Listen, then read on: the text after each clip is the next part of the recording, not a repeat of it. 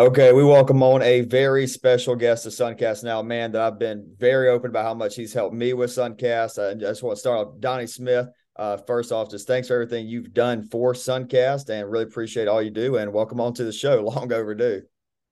Yeah, it's been a pleasure. Appreciate all you do for our league. Yeah, of course. So, you are the first SID, Sports Information Director, that we've had on Suncast. I'm sure a lot of athletes they kind of know what the SID is. They're the ones that they're taking pictures on media day, writing the stories about the athletes. But could you tell everybody a little bit more about the role of an SID? I think the way that I usually describe it is we're just kind of the ones that are the ones forward facing and in charge of the publicity and promoting all of our athletes, coaches, and teams. And we do that through a variety of methods, as you mentioned, kind of the media aspect and making sure our website's up to date and getting quality content up there, curating stuff for our social media, handling awards voting and nominations and things like that. Handling all the statistics so that way we've got quality information when we go to do those awards, and handling any media relations requests or things like that. If newspaper, radio, or TV or podcast wants to get a hold of our athletes, we're the ones that can kind of help facilitate those things. Yeah, y'all are. I learned that a while ago, and ever since I learned that, it's been a lot of smoother sailing with Suncast. But to the athletes listening, that's the guy that's putting in your stats and nominating for awards. So probably want her to go see your SID. Tell them have a good day. Appreciate all they do. But Donnie, before you were the SID at Southeastern, before you got to Lakeland, you were a top tier sportscaster in the state of Indiana for the regional radio sports network in Mishikawa. Am I saying that right? Mishawaka. Mishawaka. There we go, Indiana.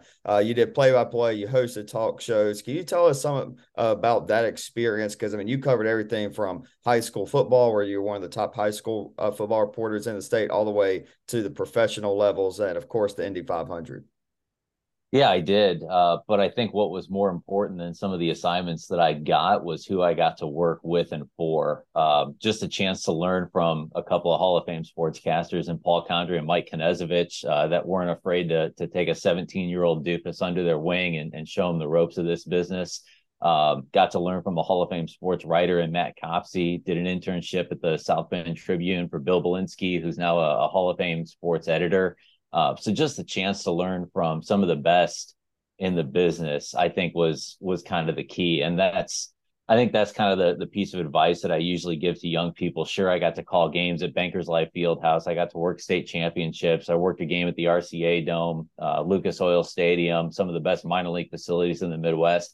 But really outside of that, the thing that I take away the most from those 10 years was just who I got to be around and learn from, and some of those personal relationships that I developed and people that I can still call when I have questions or concerns and work with every now and then. I think one of the highlights for me last year was when Bethel came down and played in our men's basketball classic just before Christmas. That meant my former boss Paul Condry was coming down to broadcast the game, so he traveled down, stayed the night with me a couple nights here in Lakeland. Took him to the games, make sure he was all set up, and it was kind of neat to be on that side of things and host him as he had hosted me for so many years and showed me the ropes. Now I was kind of in to a certain extent show him kind of what we've got going here at Southeastern and how he's been a part of it. Because there's so many things that I've taken from him and my time at regional radio sports and the Indiana Football Digest and have implemented here at Southeastern. So to be able to show him around campus, show him how our office operates, and show him our setup, I think kind of made him smile because he saw his influence in a lot of things that he did.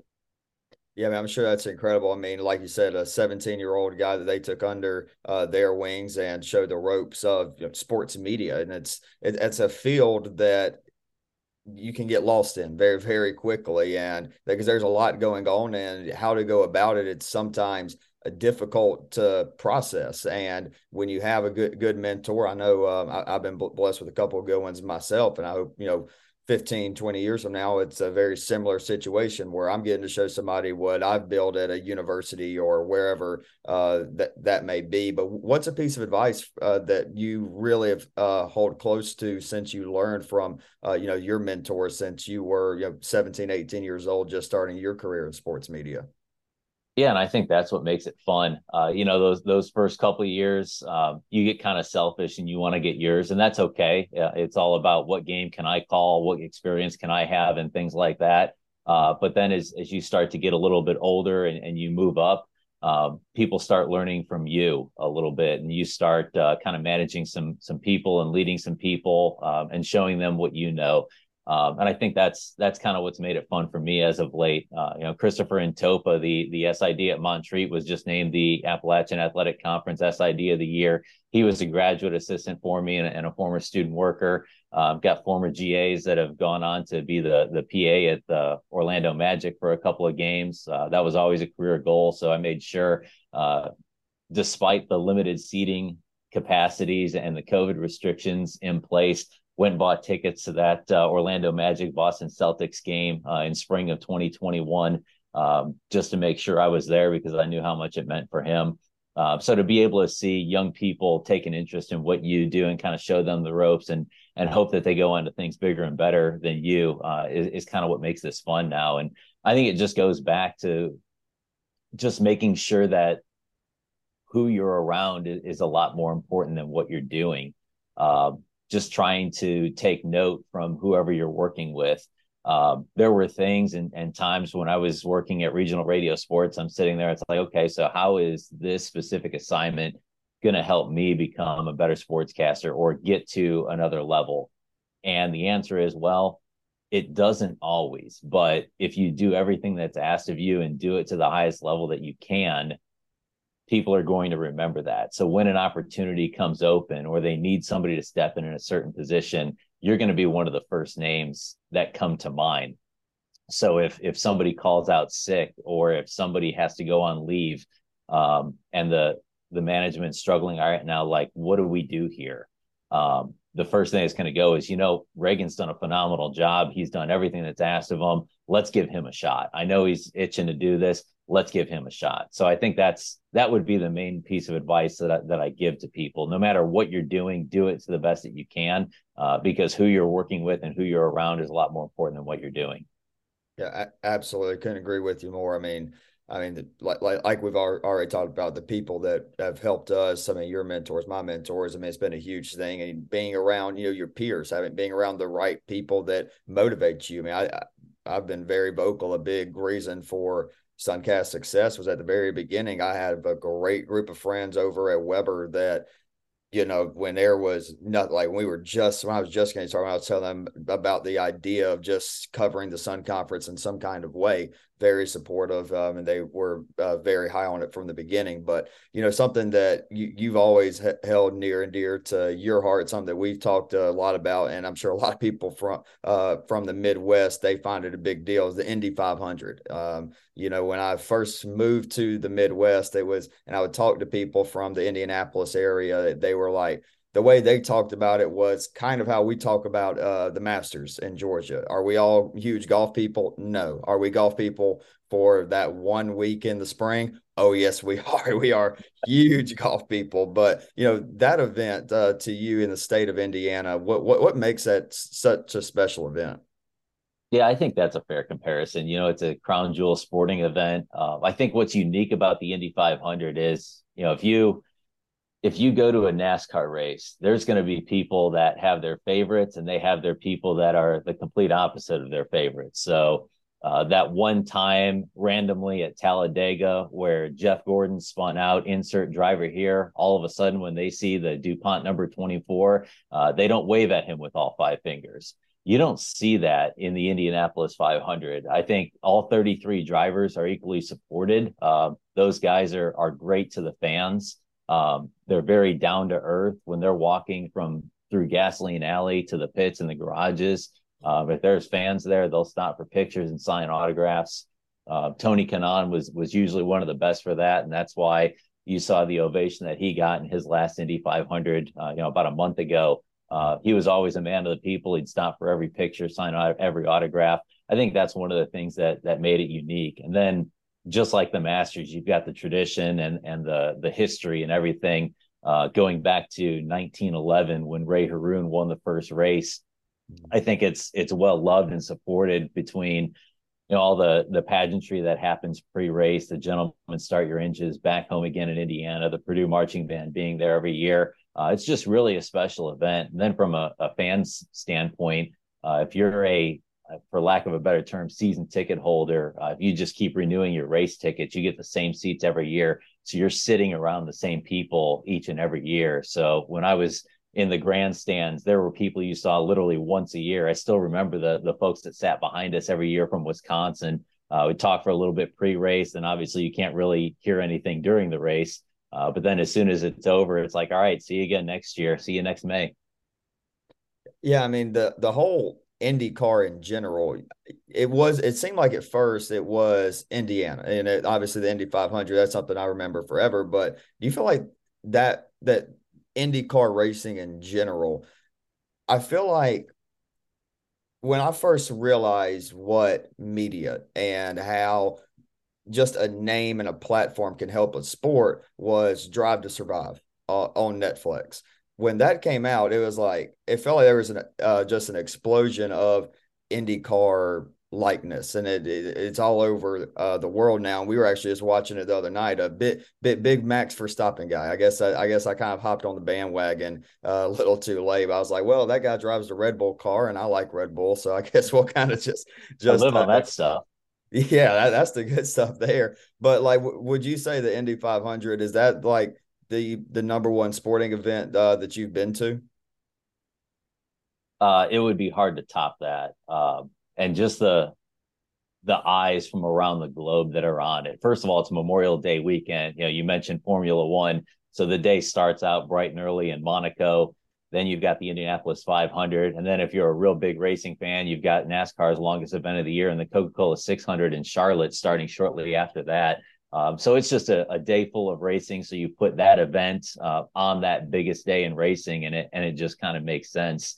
Globally, I mean, I remember there were times in the media center I'm walking through, just kind of looking at the name tags and stuff, and there's a whole row of people from Japan that are there. They've got such an international flavor from around the world that's there covering that race, and it's just one of the many things that make it special. It's a huge venue. You can put every Big Ten football stadium inside it and still have room.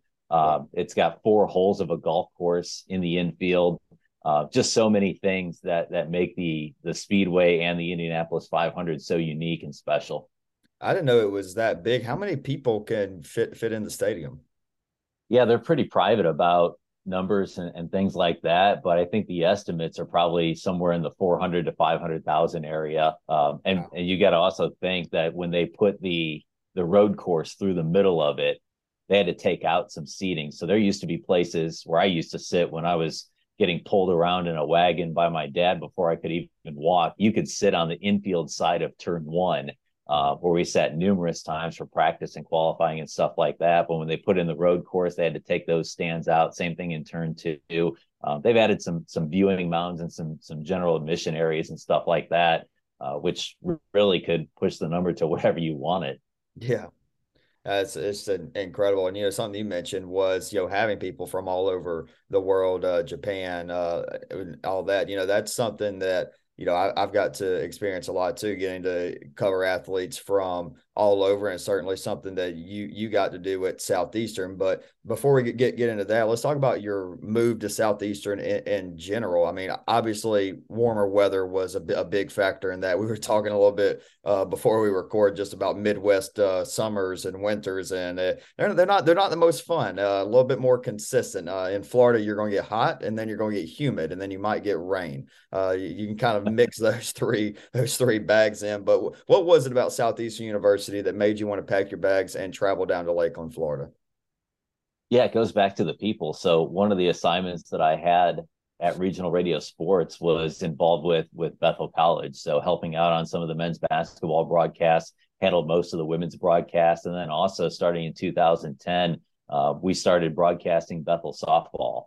So I took those reins for 4 years. And after my, I believe it was third year calling Bethel softball, our coach, Anna Welsh, announced that this was going to be her last season with the Pilots, was going to be starting a program in Lakeland, Florida at a place called Southeastern. So the 2013 season would have been her first down there. So I continued calling games at Bethel and was in April one year, sitting in a shed when it was 45 degrees out, and got a text from Coach Welsh, listening to the game, miss you, checking in on some of the former players and stuff like that. And said, by the way, we're going to be looking for a new SID this summer. Is that something you might be interested in?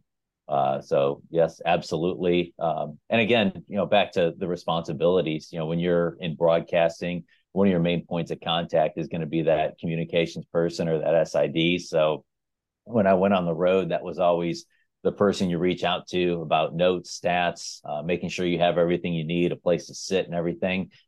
So over the years, I got to know some, got to see some that were really good at their jobs and took notes on, if this were ever a position I was in, these are the kind of things that I would want to do, like school A, school B, and school C. And then there were other places where, there were some things missing. It's, if I was ever in this position, make sure that these handful of things are taken care of. So over the years, I got a chance to kind of see from a different angle what a successful sports information and communications office should look like, and was kind of able to put some of those things into play here at Southeastern. You mentioned, you got to learn the process of, building a sports information department, something that, and this isn't just my opinion, something that a lot of people say at Weber with Weber football. When we're sitting there watching a Southeastern football game, it's like, it's top notch. It's like we're watching a regular ESPN broadcast with everything going on.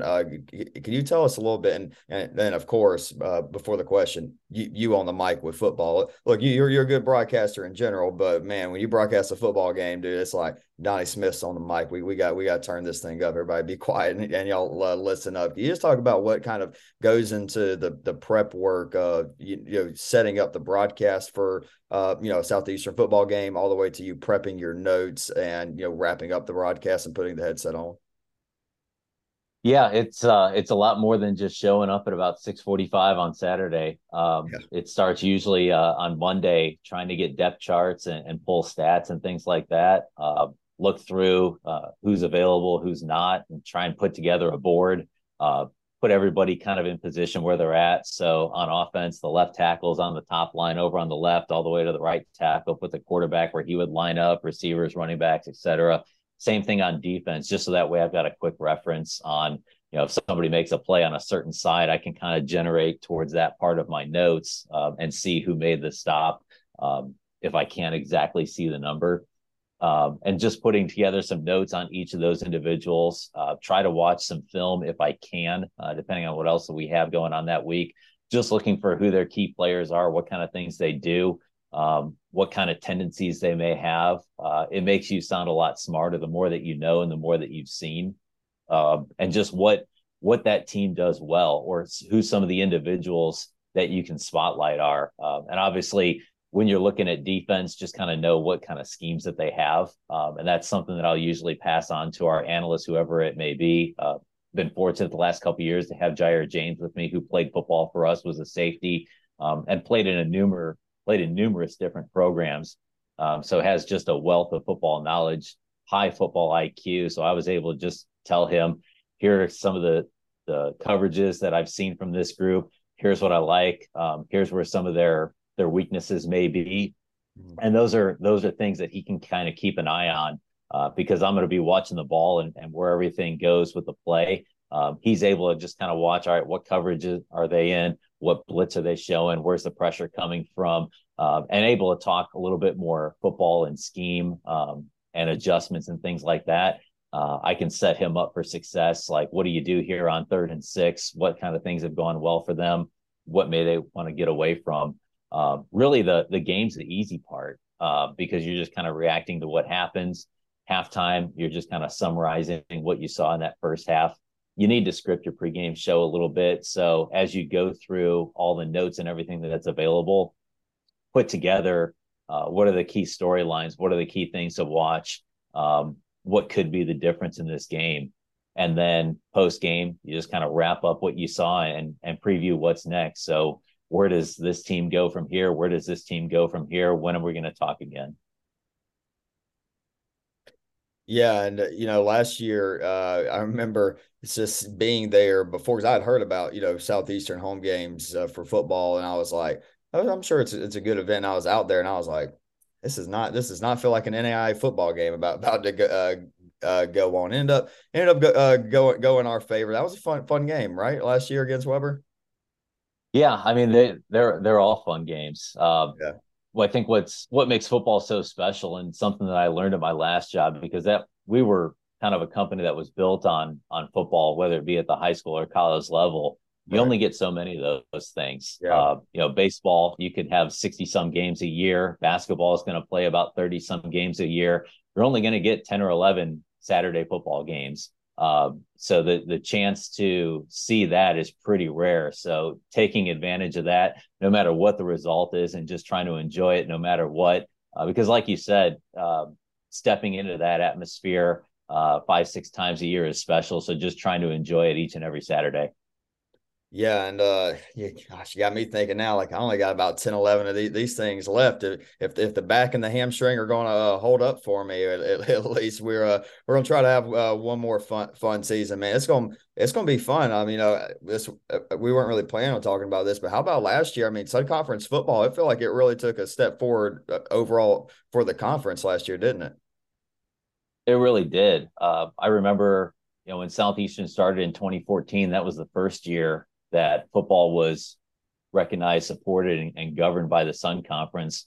And it was a chore just to kind of get in the receiving votes category. Weber actually ended up winning the conference championship that year. Came down to a great game over at Legion Field in Lake Wales when a little bit older team, bigger team, was able to come away with the win.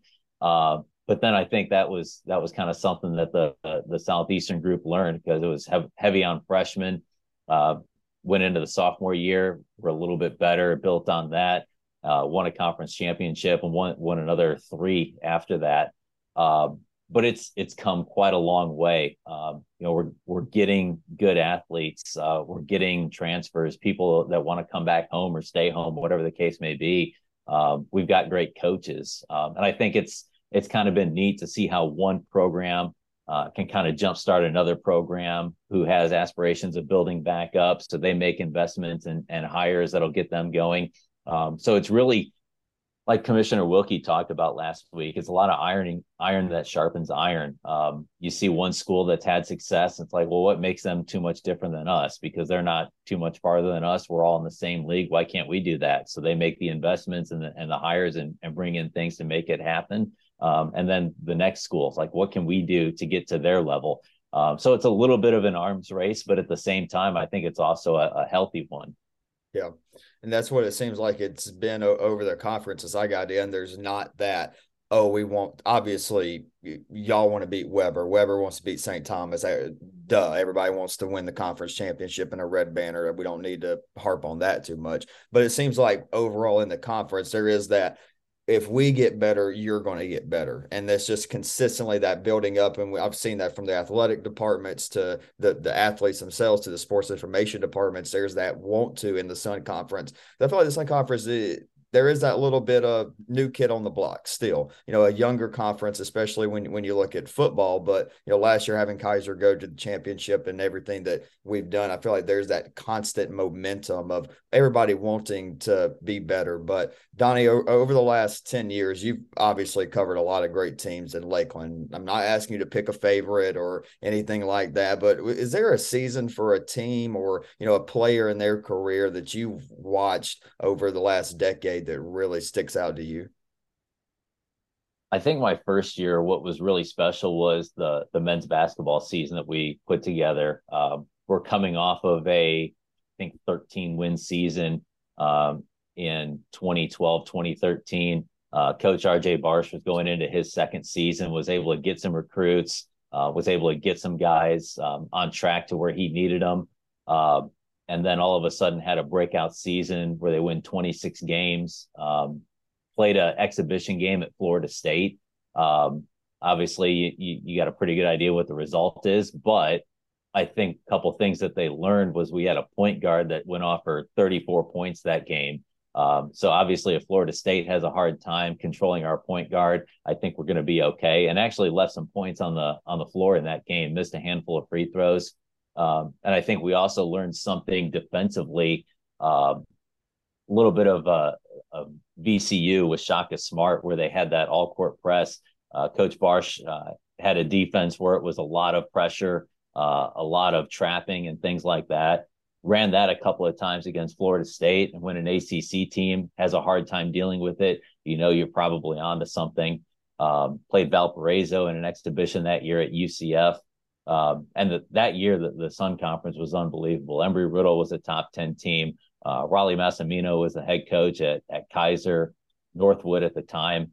So you're going against just some titans each and every week. Got into the top 25, made the first national tournament appearance in program history. Had to come back and beat Huntington in Branson in the round of 32.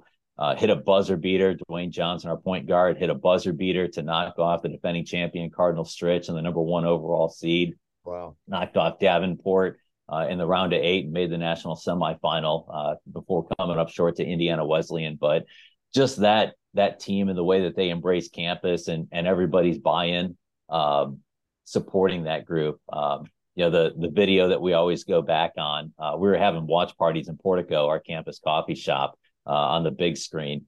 And when Dwayne Johnson hit that shot to beat Cardinal Stritch, the whole place went crazy. So that's always going to be a special moment, making that run and seeing that team. And now seeing the success that Coach Barsh has had, now an assistant coach at Gonzaga, had a chance since the closest airport to Lewiston, flying out for the World Series is actually Spokane. So landed, had some time to kill before heading over to LC State. And again, going back to relationships, shot Coach Barsh a text. What are you doing right now? Mind if I come over? Said, yeah. So got to hang out with him for a little bit and see the digs for the Bulldogs as they get ready for another Final Four season. And then as far as an individual player, I think with the Women's World Cup coming up next month, I think I better mention Uchenna Kanu, who's now playing for Team Nigeria, going to be making her second Women's World Cup appearance with Nigeria.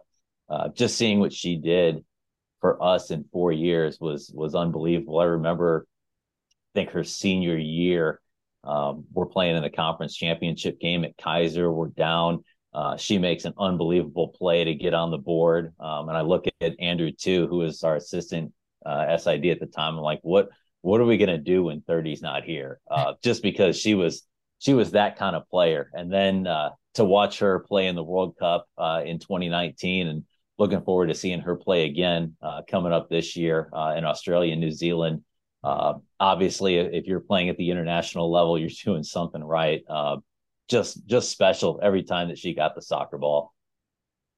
Oh man, I can't even imagine. And like now, looking back, I'm like, I was playing soccer back then too, and I just remember dreaming about being at the World Cup, and to think about there's somebody at Southeastern University that's now living that dream. I mean, that's just incredible. And I can't even imagine the amount of pride that y'all have for her and how proud you are to see her reach those heights, and who knows, maybe take Nigeria to a whole new height in Australia and New Zealand this summer. But since then, or since you talking about you got there in 2013, obviously you've had a lot of success at the NAI level, 2-time SID of the year, and you've got to work numerous NAI championship events. Can you just talk about what an NAI championship event looks like? Because that's something that I, way back when we started, and I've been to 2 other championship events since then. They're just so well run. I always feel like, and I've had the chance to, do it with somebody that we're both pretty lucky to get to call a friend, and Brad Saigon. And we'll talk about Brad in a little bit more. I'm sure you got some good Brad Saigon story that we can say on the air. But like I was saying, you've worked numerous NAI championship events. What are those title games like, and what's it like working there? Were there a couple events that really stand out to you? Yeah, they're always special. The NAI and their championship staff do a phenomenal job trying to create the best student athlete experience possible. I've been to, I think, just about all of them in some way, shape, or form, and just the heightened sense of excitement is always there. When you get into the semifinal round, you can really start to feel it. Depending on the tournament, I mean, going back to when basketball was 32 teams at one site, it's kind of crowded. But then as you go further and further in the tournament, you look around, it's like, there's not many other teams left here, and I think that's when it kind of gets your attention. The football national championship, they treat it like a bowl week. They've been in some cities where they've had bowl games, or close to cities where they've had bowl games, so those people know what it's supposed to look like. Durham's done a phenomenal job hosting that football championship the last couple of years, getting him practice time at Duke, going to the Durham Bulls, having the senior football classic there. Has really made that a special experience. Getting championship games on ESPN, just kind of showing the level of skill that there is in the NAI. I think is what has made those championships high level. You see the championship signage around. They decorate the fields and everything. It's usually a really special experience. Yeah, I'm sure. And like we said, you made a lot of friends up at Kansas City. They do a great job up there. And like we said, with the championship event, I mean, I've done softball twice and women's soccer once, and both of those experiences are top notch. And I highly encourage anybody just to be able to go. And it's something that I've tried. I've been pushing for the last year and a half now. The level of competition at the NAI is very high. And when you go to one of these championship events, you will see it. I promise. And of course, I got to plug in my softball. But if you're in the Columbus, Georgia area, there's the championship event that week, you have to go. I mean, being there, I mean, I fell in love with softball there, and that's where it's at. You got to be there. You got to go check out NAI softball World Series, and that's where I got to meet Brad Saigon. And Brad, he's told me that you and him were good friends, and I know that's the truth. Can you talk about Brad and like how y'all met, and what he actually does, so people know we're not just talking about some random guy named Brad. Yeah, I got to know him back when he was at Missouri Baptist when I first started. Missouri Baptist had started wrestling the year before us. So one year at our national convention, I sought him out, picked his brain a little bit. It's like, how does this all work? I mean, I know about wrestling, but as far as covering it, reporting on it, doing stats for it, and everything like that, how does that all work? So he was able to kind of just paint the picture of what college wrestling looks like, and what to expect in the NAI, how to report everything, set up everything, and get it going. I think it was the next year we actually did a panel together at our national convention on social media and graphic design and things like that. And have just kind of stayed in touch ever since. Stayed in touch when he went to St. Louis for a spell. And then when I heard he was in the mix for the position at the national office, after Chad Waller left, it's like this is a slam dunk. Guy knows the NAI, he knows how to work with top media and develop those connections that we need in the national office, and he's done a great job of that and keeping everything together. Basically, he has the job of a school SID and handling the promotions, the stats, and the media relations. He just has to do it for a nationwide organization with 200 plus members. So it looks a little bit different, just trying to have an idea on the storylines at every school, and making sure that our national championships are promoted at the highest level, making sure all of us school SIDs have the information that we need to promote our teams, getting us the polls. He's the one that's got to administer those polls and get on people when they don't vote in time and things like that. So there's just a lot of dimensions to his job. I'm sure there's stuff that he does that none of us even know about, and probably some time consuming stuff, but no, he does a great job. He's been a great friend, and we've been a great resource for each other. Just because I know if I've got a question or concern, I can call him and talk things out, and I know that it's going to stay between us. And likewise, if he's considering something or needs to run something by me from a member standpoint, I know he can trust me. Whatever we talk about is going to stay between us. I think that's kind of one of the keys to our relationship and our friendship. Yeah, I mean, like I say, he's a professional. I mean, he's a pro's pro. I knew that from the moment I met him, and being able to build that working relationship with him, and we've had same thing. I mean, he's a guy kind of like you that I've gone to for advice in the sports media field, and I've felt very confident. Everything I said to him, it stayed between us, and it's definitely benefited me in my career. And we've got a great relationship. But Donnie, again, I can't thank you enough, for what you've done for me and both of my organizations. It's really been a blessing to have you and everybody, every SID in this conference. But especially for the people that don't know the full story, we've talked about it, but I mean, people remember what Suncast kind of was when I first started. Had that kind of brash barstool kind of point of view, and getting to talk with you and Coach Watson and kind of steer me the right direction down it. How big that's been for not just Suncast or NAISB, just for me in general and my career, my future career in sports media. I mean, it really helped me gain a whole new appreciation for what it is and what it means to cover athletes and cover teams. And again, just really appreciate you. But what my last question for you, Donnie, Southeastern University. It's a place other than the football field. I love Southeastern. I got to keep that football raw. That's why we got Josh covering Sun Conference football. But Southeastern University, very special place. You've made that your home for the last 10 years or so. Can you just talk about what being a part of Fire Nation means to you?